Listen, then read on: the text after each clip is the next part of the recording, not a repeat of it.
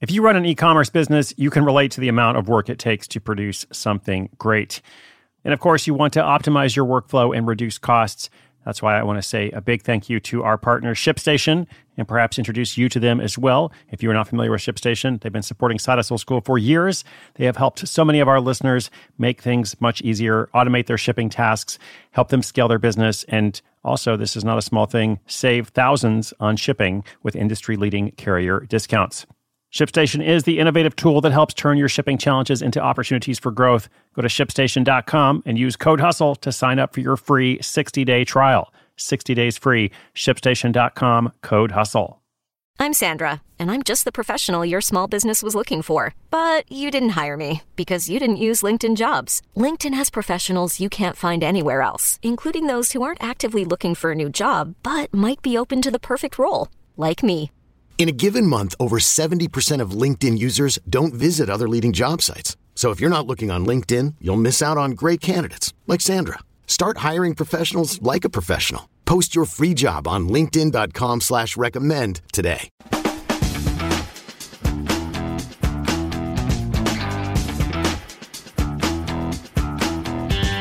It's kind of a nightmare scenario to work on something important and not get paid for it.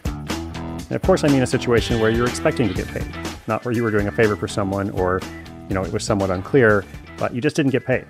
And so that's what our caller today is asking about. After a freelancer friend had a negative experience working for a company and then getting stiffed on the bill, our caller wants to make sure this doesn't happen to him. What can he do and what can you do to be proactive about invoicing and collecting payment? So let's see if we can help him out. And I'll also say right up front that while it's important to pay attention to this, I don't think you should let this concern hold you back from getting started, okay? Whenever you ask what could go wrong, like nothing wrong with disaster planning, but whenever you ask what could go wrong, I think it's also good to ask what could go well, what could go right. Not just how might this end in disaster, but also how might it be amazing. Let's look at the question, what if a company hires you and doesn't pay up? Detailed question and my answer after this quick message from our sponsor. This episode is brought to you by Shopify. Whether you're selling a little or a lot, Shopify helps you do your thing, however you cha-ching. From the launch your online shop stage, all the way to the we just hit 1 million orders stage. No matter what stage you're in, Shopify's there to help you grow. Sign up for a $1 per month trial period at shopify.com/special offer, all lowercase. That's shopify.com/special offer.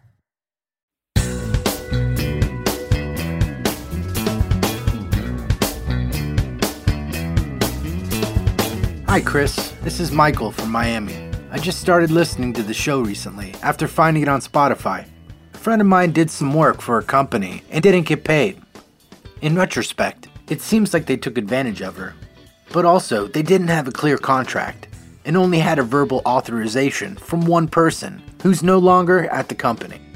I want to start offering design services to startups, and naturally, I'd like to avoid this situation. I also don't want to spend a lot of time chasing down invoices. However, is there a way to protect myself and keep things simple for everyone involved? Michael, I'm so sorry about your friend's experience. That sounds negative and, she should definitely get paid, right?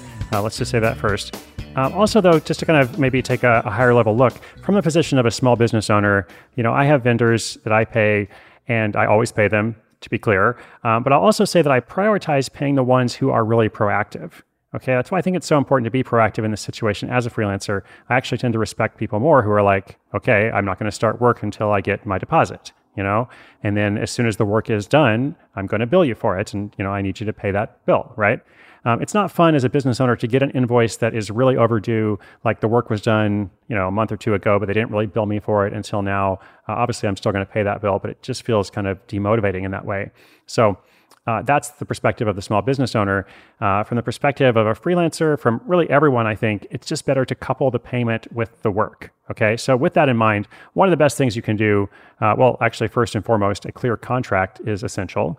In this situation, your friend had a verbal authorization from someone at a company who then left, right? So that's problematic. So having a clear contract, which can be very simple, just a one-page agreement, and then be fast and proactive with invoicing. Again, it's human nature to leave it until later, but fight human nature in this way. And there is something you can do to make it simple. Pretty much any basic invoicing or small business payment software, QuickBooks, FreshBooks, Zoho, Wave Apps, probably some others, they all make this process simple. They know this is a pain point for freelancers. And so this is a big part of what they do. It can actually be set up to send reminders on your behalf to clients who haven't completed payment. So again, you should almost always get a deposit, typically 50% is normal, and then don't start work until you have it, right? And then whenever you deliver that project or it's otherwise complete, invoice for the balance right away.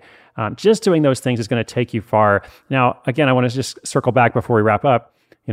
I don't think you should let these kinds of concerns hold you back from getting started because 95% of your experiences or more are going to be positive. And, whenever you ask what could go wrong about any particular scenario, I think that's helpful. I like to look at the risks and understand possibilities. But it's also good to ask what could go well, what could go right, what could be awesome and amazing. And I could do this business and people could pay me for it. And it wouldn't be that much of a hassle. Actually, I would be able to do lots of creative, good work. And I'd be building financial security for myself. So those things are pretty good, right? So that's what I try to focus on while not neglecting, these practical details and making sure you get paid. So that's my counsel, my advice to you, Michael. Good luck to you and to all of our listeners out there who are freelancing, thinking about freelancing. I'm cheering you on here. Let me know how I can help. SideHustleSchool.com/questions. I am excited about all this year has to come. So thank you for joining me. We got a new episode coming out every single day. You can subscribe or follow wherever you like to listen. It's all 100% free. My name is Chris Guillebeau. You're listening to Side Hustle School.